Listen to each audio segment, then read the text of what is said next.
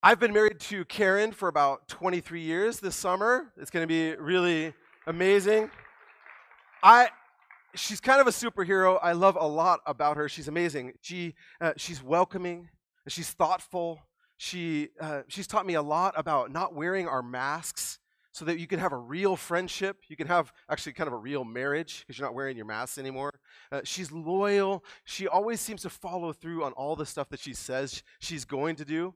But even with all of her amazing superpowers, all of those things all together, those have never completely helped her to understand what the heck is going on with her husband. I am truly baffling to her. It's amazing because despite all the all the years that we've had together, all the experiences that we've had in common, we're still very different people. We have similar values, yeah, sure.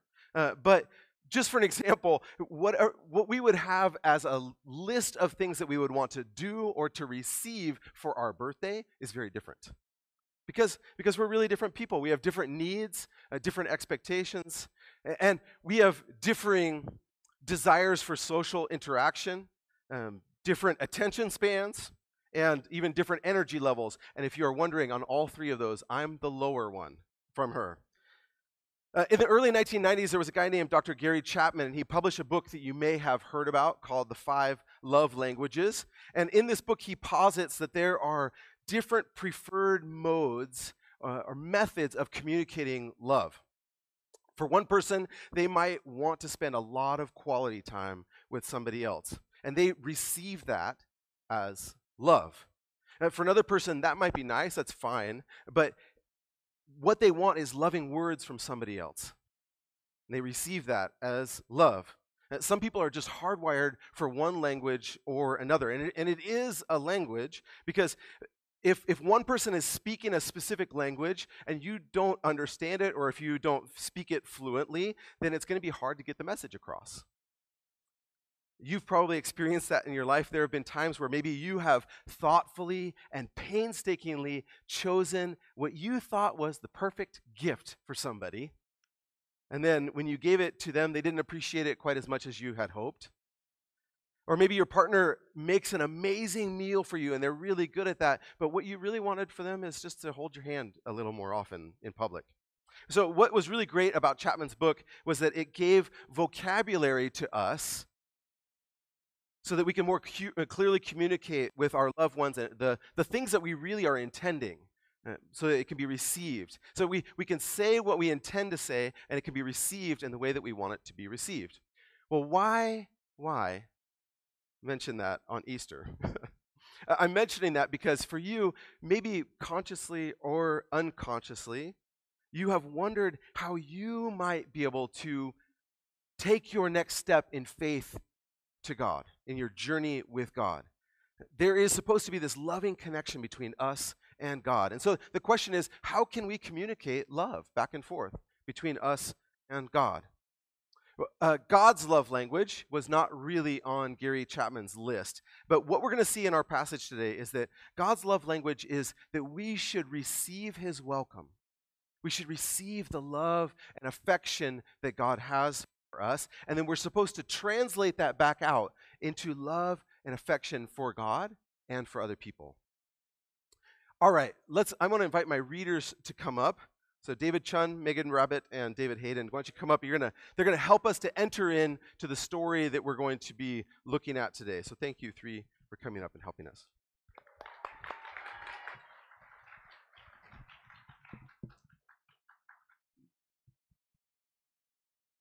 This is John 21, verses 1 through 17 in the New Living Translation.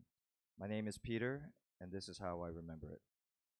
Later, Jesus appeared again to the disciples beside the Sea of Galilee. This is how it happened. Several of the disciples were there: Simon Peter, Thomas, nicknamed the twin, Nathanael from Cana in Galilee, the sons of Zebedee, and 2 other disciples. Simon Peter said, I'm going fishing. "We'll come too," they all said. So they went out in the boat, but they caught nothing all night. At dawn, Jesus was standing on the beach, but the disciples couldn't see who he was. He called out, Hey guys, you caught any fish? "No," they replied. Then he said, Throw out your net on the right-hand side of the boat, and you'll get some. So they did, and they couldn't haul in the net because there were so many fish in it. Then the disciple Jesus loved said to Peter, "It's the Lord." When Simon Peter heard that it was the Lord, he put on his tunic, for he had stripped for work, jumped into the water, and headed to shore. The others stayed with the boat and pulled the loaded net to the shore, for they were only about 100 yards from it. When they got there, they found breakfast waiting for them, fish cooking over a charcoal fire and some bread. Jesus said, Bring some of the fish you've just caught. So Simon Peter went aboard and dragged the net to the shore. There were 153 large fish, and yet the net had not torn. Now come and have some breakfast. None of the disciples dared to ask him, "Who are you?" They knew it was the Lord.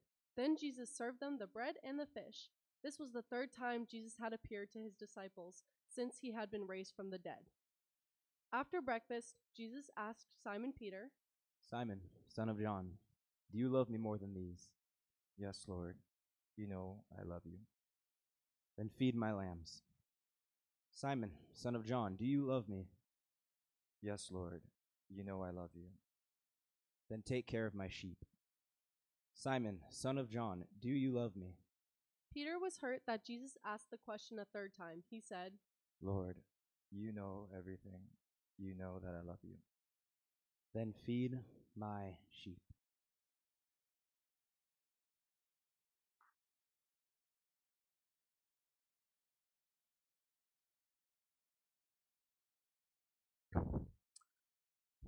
Lord, thank you for this passage on this Easter, that we remember this moment after Jesus' resurrection. We pray that we will understand it, that your Holy Spirit will be speaking to our hearts, that we can have that communication with you throughout this time, not just hearing from me, but hearing from you.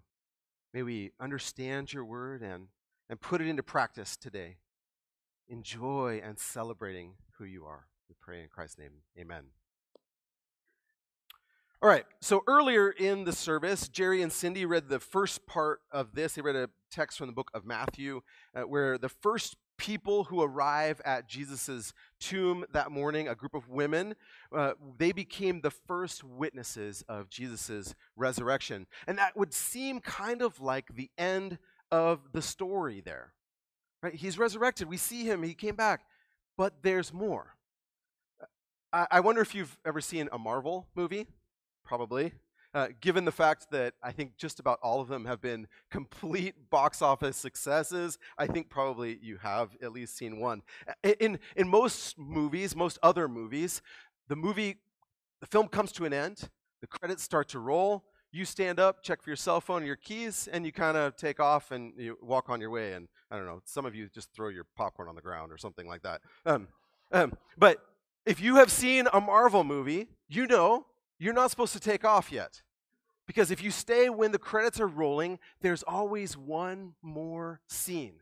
There's one more scene that's there. And that is kind of what's going on here in John 21. The main action actually came to a close already. Jesus rose from the dead. Amazing. He appeared to his disciples. He even appeared to Thomas, doubting Thomas. And he said, "Hey, I need to see your hands. I need to touch you." He says, "Yeah, let me touch you." And he fell on his knees and he said, "My Lord and my God." And that's when the credits start to roll. The scene has come to an end. But in the book of John, one more scene pops up then. We flash to this region of Galilee along a big lake, and it's in John 21. It's this kind of epilogue that comes at the end of John's gospel, like the extra scene in Marvel movies. And it's this bonus scene, and by that I mean, you can understand the rest of the story without this part in there. But it's a pivotal moment in the development of one person in particular, that guy Simon Peter. And it tells a lot about what God thinks about people who come back to him. It's pretty amazing, and I'm really glad that it's in there. So, I said God's love language is to receive his welcome, all that affection and love, and then translate it into action, to reflect it back to God, to give it back to people. So it's receiving from God and pouring that out to other people. So first of all, it's receiving from God. So if you love God, you need to receive from God. And I know, I will concede, you probably have already made a lot of decisions because of your Christian faith. You probably do a lot of things because of your Christian faith. But even so, what the Bible tells us is that even the most dedicated people, all of us need in our relationship to receive from God so much that our relationship with God is completely lopsided. It is not an equal thing. On the teeter-totter of our relationship with God, all the weight is completely on God's side. And that's because all of our best efforts, all the things that we do for God, they only kind of move us like 1 inch closer to God. But God has come completely to us. God is the one who moved toward us. Let's look at 3 different scriptures. In Christ, this is from John 1:14. In Christ, God literally did come from heaven to us. The Word of God became a human being and lived here with us. So God came to us. 1 John 4 says this, God loved us first. It's not because I did it, he did it first. This is Romans 5:8. God demonstrates his own love for us in this. While we were still sinners, Christ died for us. He didn't wait for us to be good first. He died for us first. He came to us. So if you look at the whole scope of the Bible and the whole story, you're going to see that God takes the initiative over and over again with us. And in our passage here, we see Jesus taking the initiative with his disciples, these followers of his. These other people were out on the lake. They're fishing. In his life before coming to follow Jesus, Peter was a fisherman. I think he's gone back to a comfortable place there fishing. And Jesus strikes up a conversation with them from the shoreline. And even if you are not somebody who loves to fish, you know that this is kind of an uncomfortable question, right? He says, hey guys, no fish, huh? Right? You don't love to hear that.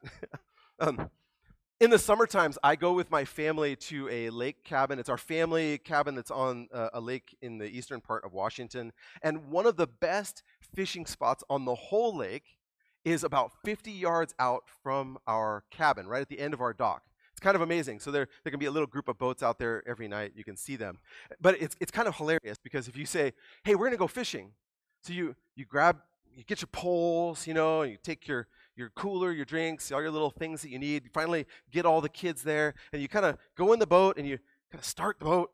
But on my boat, you have to kind of a few times. You start the boat. Start the boat. Okay, fine. Yeah, okay. So you get the boat going, and you kind of, okay, everybody's ready, and you kind of, we're there, right? It's like you can go just right over there. It's over very fast. But the thing that's kind of cool about that is that somebody from our cabin can walk to the end of our dock, and especially on a calm night. You're 50 yards away, but somebody can just stand at the end of the dock and talk to you in a normal voice. And you know what they usually say? Not catching anything, huh? Right? Yeah, it's kind of the same thing. But it's kind of funny for that to happen, but a crazy thing would be if that person at the end of the dock said to you, hey, why don't you try casting on the other side of your boat? The boat's like this wide, okay? This is not that big of a difference than this, okay? But Jesus' disciples, that's what Jesus says to them. He says, why don't you try casting on the other side? And for one reason or another, they do it. They go, okay, fine. And suddenly, they get this enormous catch of fish. And so one of the guys in the boat, it's probably John. It just keeps calling him the disciple that Jesus loved. But it's John, and he yells out, it's the Lord. And Peter immediately grabs his stuff and jumps in the water, starts swimming for shore. And the others, they have the net, and they just start rowing in to head into shore too, and to kind of follow behind him. And there, when they discover, is Jesus on the beach, and he's got this fire of coals burning there, and he's got bread for them, and he invites them to grab one of the fish that they just hauled in. And I'll say, by the way, just as if maybe you had a question about this, some people wonder about, it says 153 fish, if there's some special symbolism. There are a lot of theories about that, but nobody really knows for sure, so you can come up with your own theory. There you go. We can definitely say there were a lot of fish. It was a miraculous catch of fish. They were catching nothing on this side. They caught 153 on that side. And Jesus prepares a meal for them.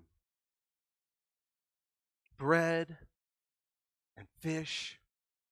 And he says, come have breakfast. And he takes the bread and the fish and he gives it to them. And they receive from him.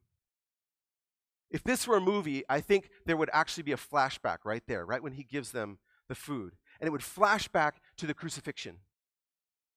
One of the points of suffering that Jesus faced on the crucifixion was that there's this, it is terrible in itself, but in that terrible moment, he had to go through it without the closest people to him, or at least most of them. His closest friends deserted him. Some of the prominent women and his students did stay there, but most everybody scattered. And one guy in particular was not there. He was prominently missing, and that guy was Simon Peter. And if you flash back again a little bit farther, we can go to the night before when Jesus was arrested. Because Peter was the guy who loudly proclaimed, Jesus, I'm never going to leave your side. I'll die with you. I'm there for you. But shortly after, he denied knowing Jesus 3 times. 3 times people asked Simon Peter if you knew Jesus. I think you were one of his followers. And 3 times he denied at all being connected to Jesus at all. Even when his neck wasn't really on the line. Because the scene was like this. It was a kind of a cold night that night. And there was a fire of burning coals that was there. Interesting fact. The New Testament that we were reading here was originally written in Greek. And there is a specific word for a fire of coals. It's kind of a funny thing. And it's only used 2 times in the New Testament. It's used once when Peter was standing there rubbing his hands when Jesus was arrested and stood there denying that he knew Jesus 3 times. And when's the next time it's in the New Testament, in the Bible? It's when the camera zooms out of that fire and flashes onto a next fire, where Jesus is sitting there serving them bread and fish, a fire of coals. Jesus is giving to them. And I think we would hear, if it were a film, when it switches from fire to fire, you would hear the words of Peter's denial echoing. I don't know that man. People nowadays, we can be kind of, admit it, we're kind of super patronizing to people who lived a long time ago, our ancestors who lived before us. We treat people from historical times like they were kind of stupid and we're the smart ones, right? We get pretty disgusted with Victorian era people and their condescending attitude toward other people. You know, they would call people savages and things like that. They thought they were better than everyone else. And we see them as patronizing colonizers in the way that they saw people long ago, which I think is probably right to think that. However, don't we also kind of a little bit have the same attitude toward people who came before us? We think we can pat people on the head in a real patronizing way. Oh, you lived 2,000 years ago. You don't know very much. But that's not the case. We can remember that Plato actually lived hundreds of years before Jesus said this, and Plato said a couple of smart things. So I just want us to say, the writer John did this on purpose. John's not a dummy. He did this on purpose to draw our attention to this. He has masterfully connected these 2 events, the denial of Peter and him sitting there with this simple image of a fire of coals. And all of that is an intro that prepares us for verse 15. When they had finished eating, Jesus said to Simon Peter, Simon, son of John, do you love me more than these? Yes, Lord, he said, you know that I love you. And Jesus said, feed my lambs. And when our magnificent readers reenacted the scene, I kind of wonder what you felt, or if you saw it in a little different way, when Jesus asked that question and then asked it again, and then asked it again. You might have felt a little bit uncomfortable, maybe even a little embarrassed for Peter or for Jesus. We know, though, what Peter felt. It says in the scripture, it says that he was hurt by the 3rd repetition of Jesus' question, do you love me? To tell you the truth, Peter might have been hurt the first time he got asked. I mean, what kind of devotion does it show that he jumped out of the boat to swim toward the guy, right? He already was showing, I've missed you. Nothing says I've missed you like jumping out of a boat to swim towards you. But the third time that Jesus asked, it hurt enough that the gospel writer John, he mentions it. What stands out to me from the reinstatement of Peter here that's going to happen, and through these steps of asking, do you love me? And to do that 3 times, I think that Jesus is communicating real forgiveness. Real forgiveness doesn't paper over what happened. It doesn't pretend like that stuff didn't happen. Because there's stuff that we have said and done that can't be unsaid and can't be undone. And there are aftershocks that follow that. And it affects our lives and our relationships with our loved people. It affects our faith as well. So real forgiveness has to engage. It has to acknowledge that. I mean, it has to do it in a real way. So Jesus isn't like rubbing his nose in it. I don't think that's what's going on. He's bringing forgiveness right to the point of injury. It's like he's putting an ointment right at the point of pain. Because Jesus' healing forgiveness meets Peter right at the point of his failure. And Peter can receive that as Christ's welcome. I wonder if you have some memories that you might be a little bit embarrassed about. Of course you do, because we all do, right? We all do. Just all of us have moments in our lives that we kind of cringe at the memory of. How could I have been so silly or so clumsy? How could I have been so mean in that moment? Why didn't I realize? And maybe when you first heard Jesus' questions, you kind of also felt like that was kind of a mean thing. But I want you to hear this. Can you imagine what a difference it made in Peter's life? That Jesus so purposely asked him 3 times, so that 3 times he could reaffirm his love for Jesus. If this hadn't happened, Peter's failure would have always been a point of regret in his life. It would have been a point of pain and sorrow for him for always.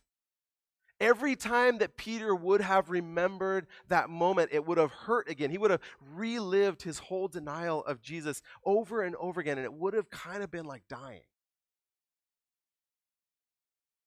But instead of it being a place of death, it was now a place of resurrection. Peter's relationship with Jesus has just gone through the same arc as Jesus' death and resurrection. Because Peter did turn on his Lord. He was a coward, and he has to admit it. He was a coward at the moment that it really mattered. But now Jesus says it doesn't matter anymore. He's saying, look at me. Look at me. Do you love me? Do you love me? And he's given the chance to reaffirm 3 different times that he does love him. And here's the thing. It might have hurt in the moment for Peter that he asked him one more time. But imagine the power that moment would have for the rest of Peter's life from that day on. Every time he remembered the denial of Jesus, he has to remember also the reaffirmation of his love for Jesus. It's been lovingly superimposed on top of the point of his failure.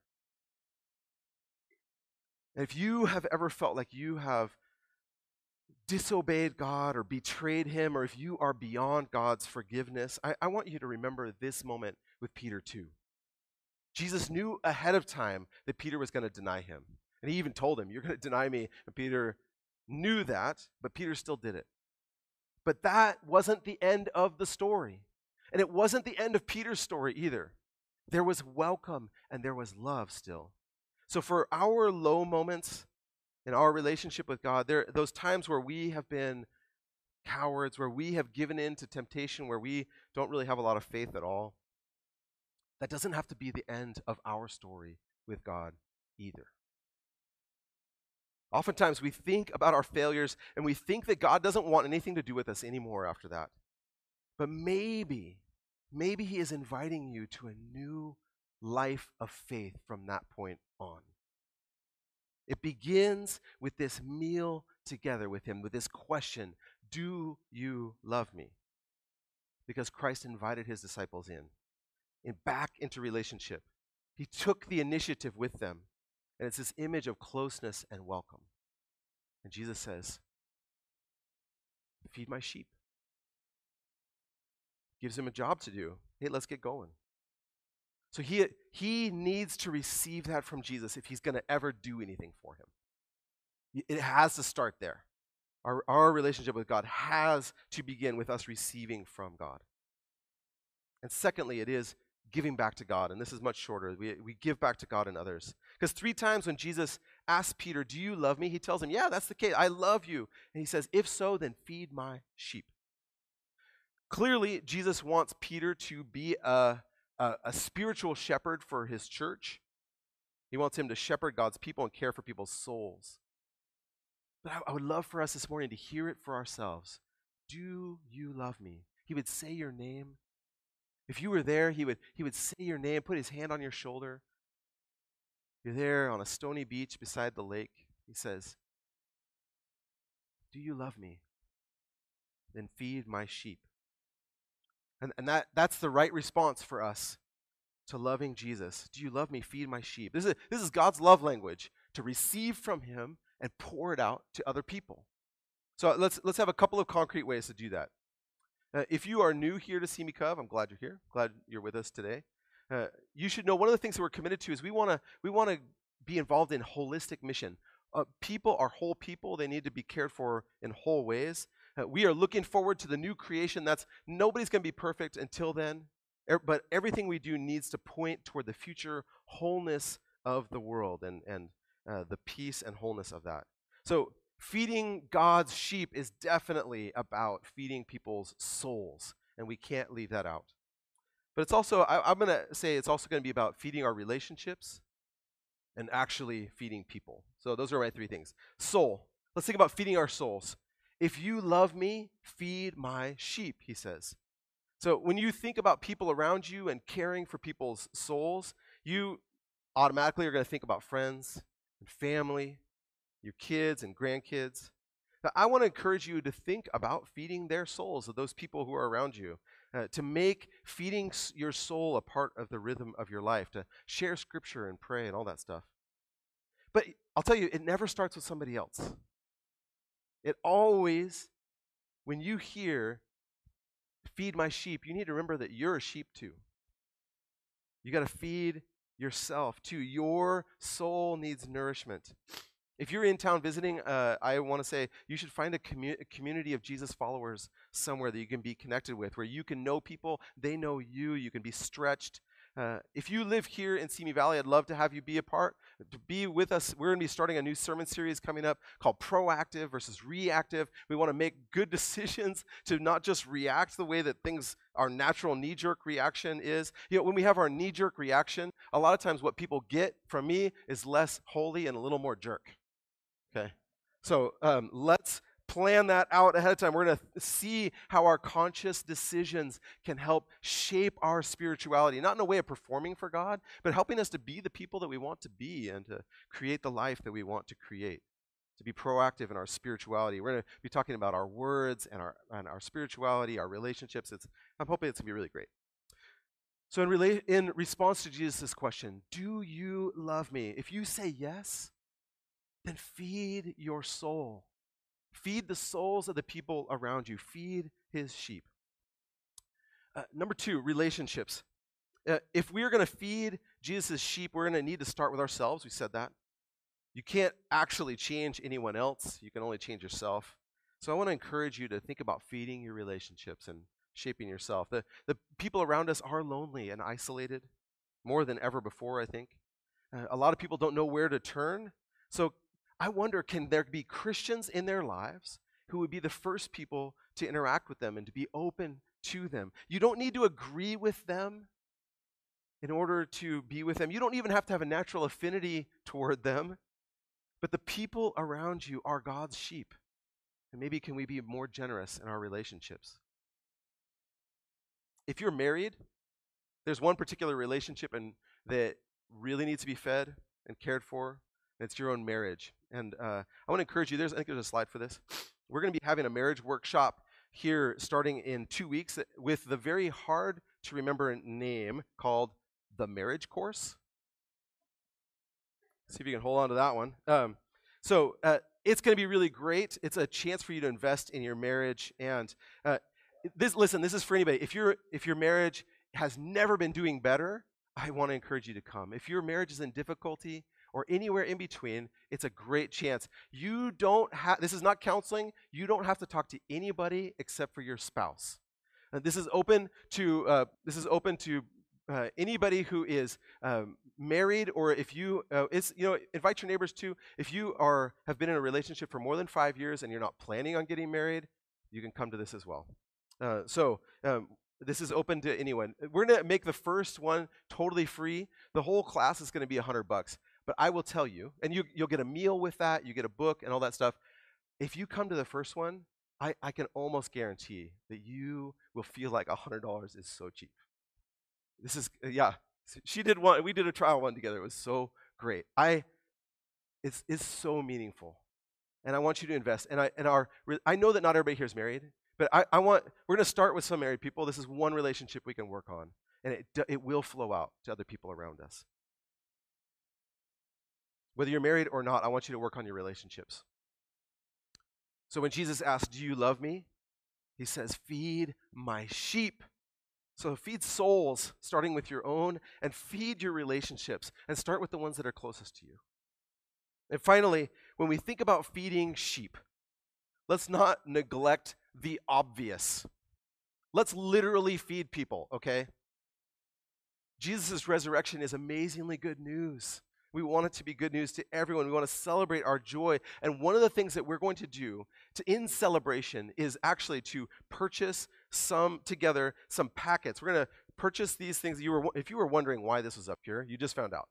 We're going to be purchasing packets of food to feed people. These packets, we're doing this in conjunction with a local nonprofit called Children's Hunger Fund.